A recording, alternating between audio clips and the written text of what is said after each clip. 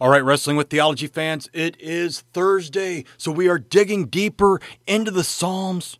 This week, looking at Psalms 56 to 58. And our theme this week, which I don't always announce, but it's one that we are very well familiar with. Pull out any bill from your wallet if you're still one of us who does carry cash around.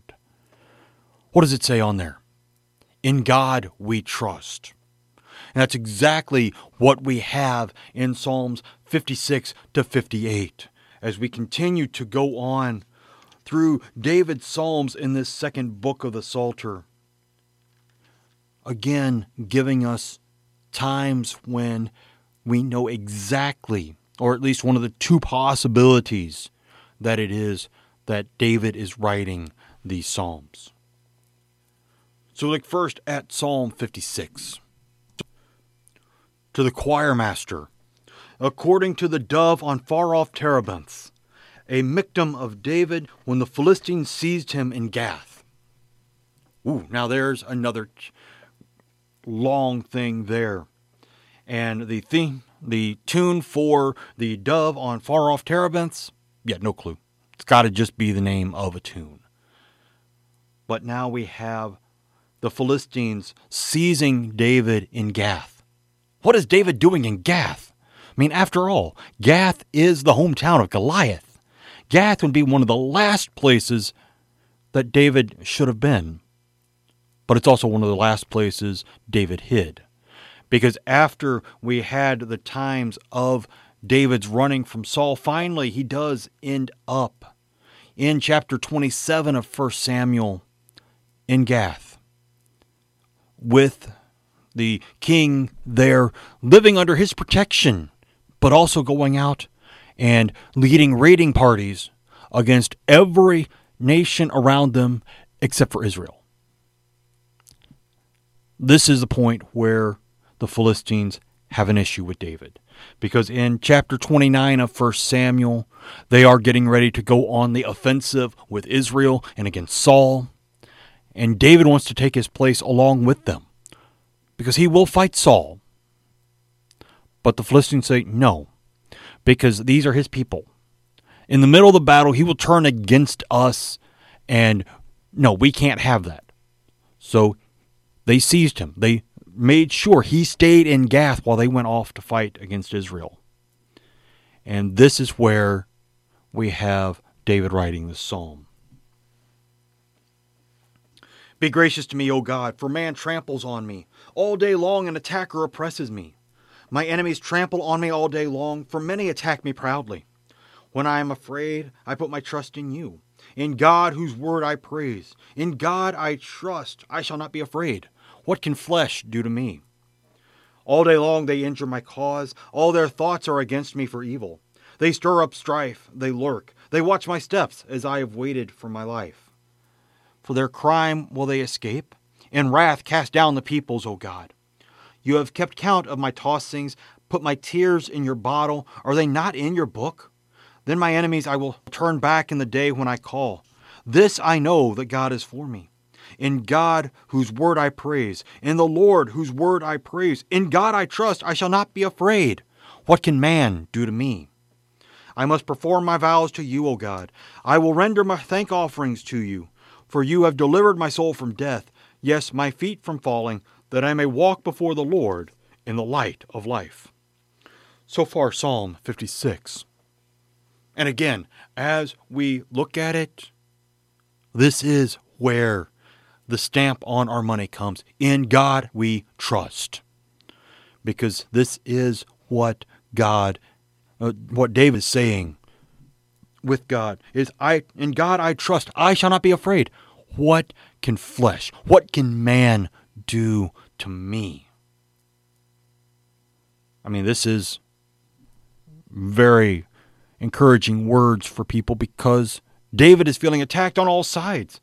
I mean, he's being attacked by Saul, being persecuted and run around the wilderness for years. And then he gets to people who do take him in, who will not betray him to Saul.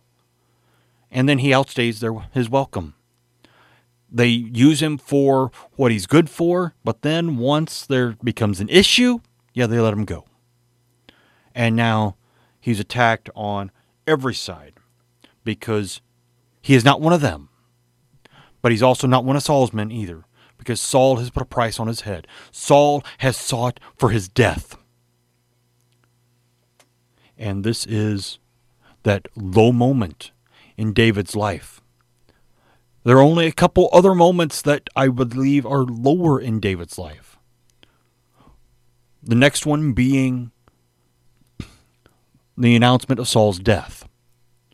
Because after all, David is a faithful Israelite. Saul was the king of Israel. B, David is a faithful family member, and Saul was his father-in-law. A faithless father-in-law, but a father-in-law nonetheless. And he loved Saul, which is why on the numerous times that he had the opportunity to get rid of Saul, he refused. Instead, taking a spear and a water jug one time, cutting off the corner of his cloak another time. But he would not lay his hand on Saul because he was the Lord's anointed. The Lord was not with him anymore, but he was still holding the office of the Lord's anointed. Verses 12 and 13 of this psalm are very similar to the last portion of Psalm 116 that is used in Divine Service 1 and 2 in the Lutheran Service Book. What shall I render to the Lord for all his benefits to me? I will lift up the cup of salvation and call on the name of the Lord. I will pay my vows to the Lord in the presence of all his people. I will offer to you the sacrifice of thanksgiving and call on the name of the Lord. I will pay my vows to the Lord in the presence of all his people, in the courts of the house of the Lord, in your midst, O Jerusalem. Now, lyrically, it is different in the service book, but there is the original text right there. The praise that David wants to give to God for delivering him, because he does trust in God, that even though he is being attacked on all sides, physically or verbally, or just by attitude, he knows that God will deliver him. We saw this last week in the Psalms. Again, we have David's faithfulness running through. All right, we move on to Psalm 57.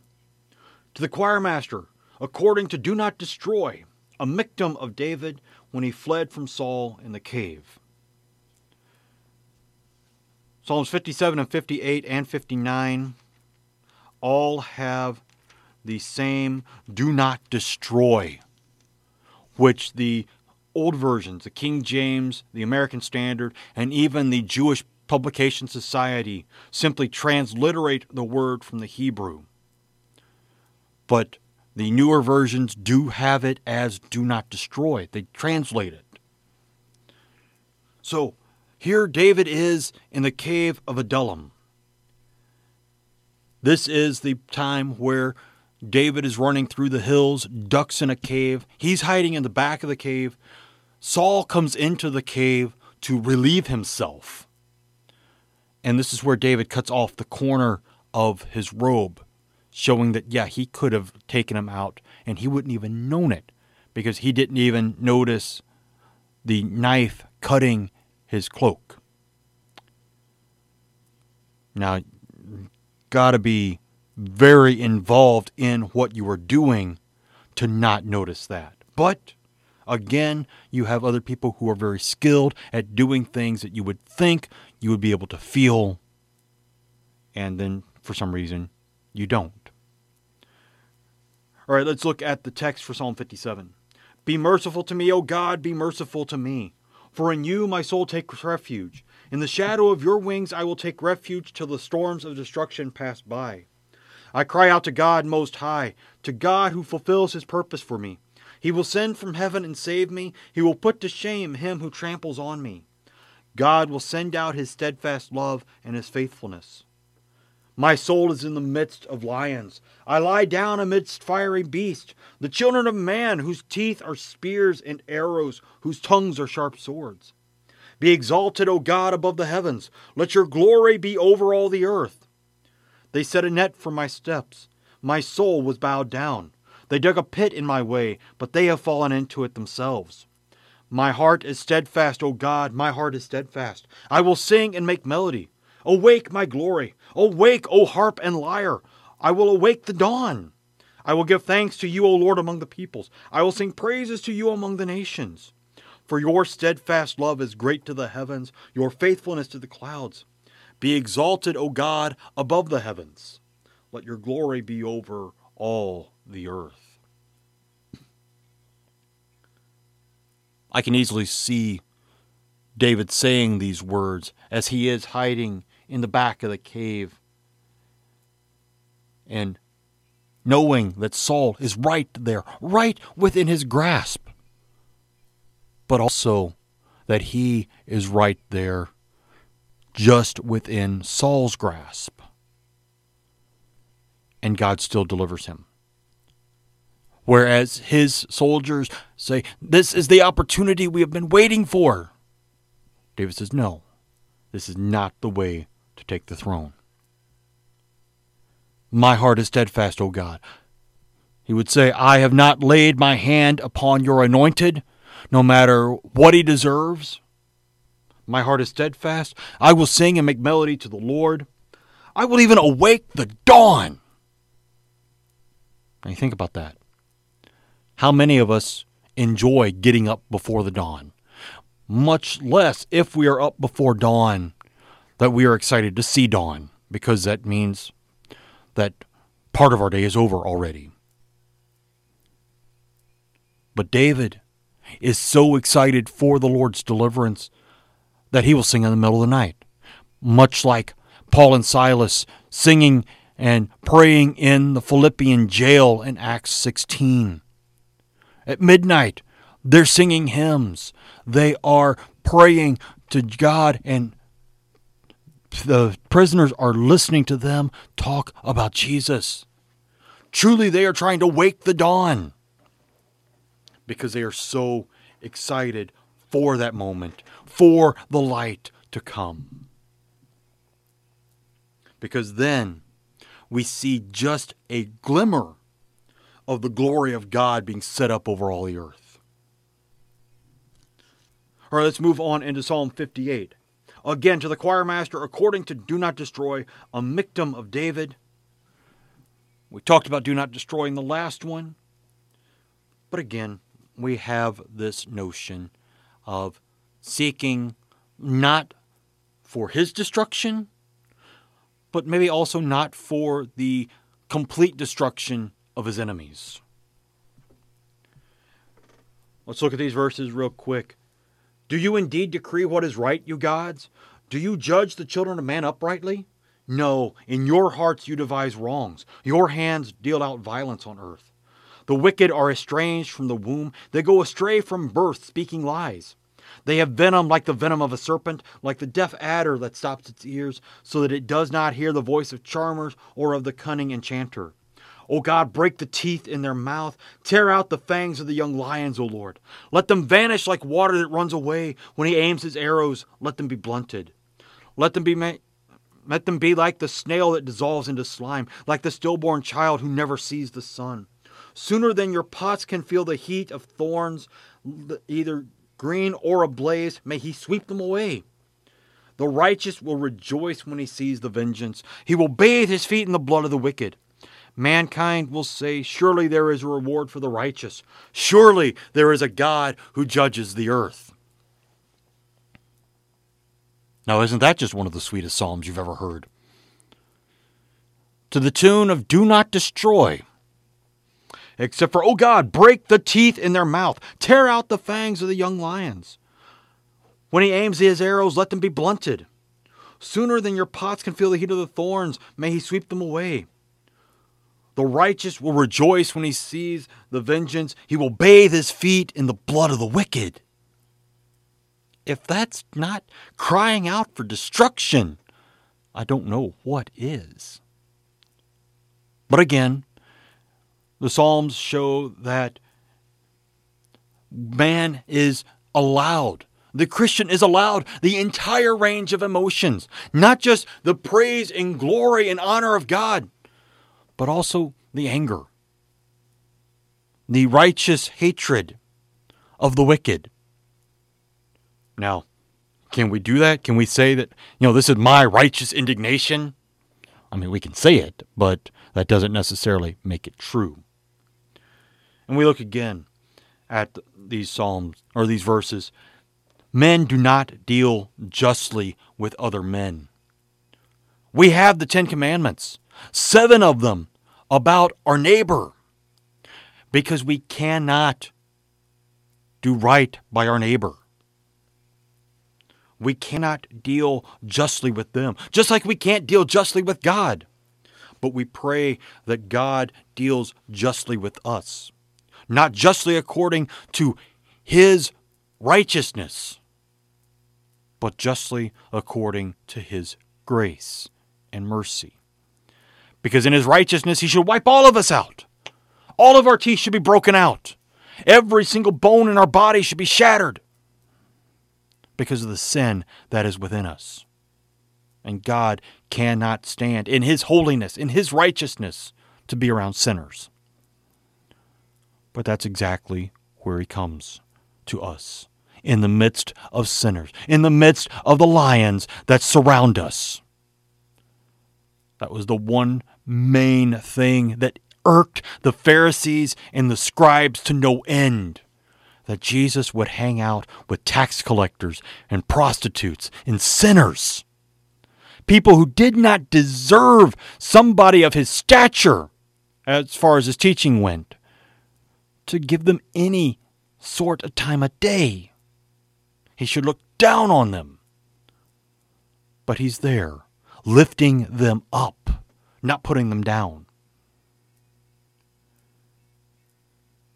Eventually, everyone will see the righteous bathing their feet in the blood of the wicked as the vengeance is gone. Because truly, we have bathed ourselves, our whole body, in the blood of the wicked. As Jesus Christ, true God and true man, made Himself sin for us. He took on all of our sin. He became that sin and that curse Himself so that He could take it away from you. That is the God we trust in. The God who comes to sinners and says, "Take, eat. This is my body which is given for you. Take, drink. This cup is the New Testament in my blood which is shed for all for the forgiveness of sins." That is the God we trust in. That is the God that David trusted in. That is the God who would not destroy, but would come to save. And that, my friends, is the theology we have to wrestle with. That the holy God became sin for us. That He thought us so important that He came to die for each and every one of us. The world can't understand it. The world never will understand it. But you and I, we take it by faith. And that's why we wrestle with every other theology. Because this theology of Jesus dying for us makes no sense to us. We have to wrestle with it to try to get it, our brains wrapped around it. And Jesus says, "Trust in me, and you will have life." And may we always seek to do that. All right, that's it for this week. This is Pastor Doug Minton, thanking you for digging deeper into the Psalms with me. We will see you next week. I encourage you to listen to the Confessional Corner on Mondays as we are going through what it does mean for repentance and confession absolution in Article 12 of the Apology. Come back next week for more digging into the Psalms. Be here in the mornings for the moments of meditation. Quick moments, but they're designed to give you a little boost during the day, just like each of these podcasts, to help you wrestle with theology. Amen.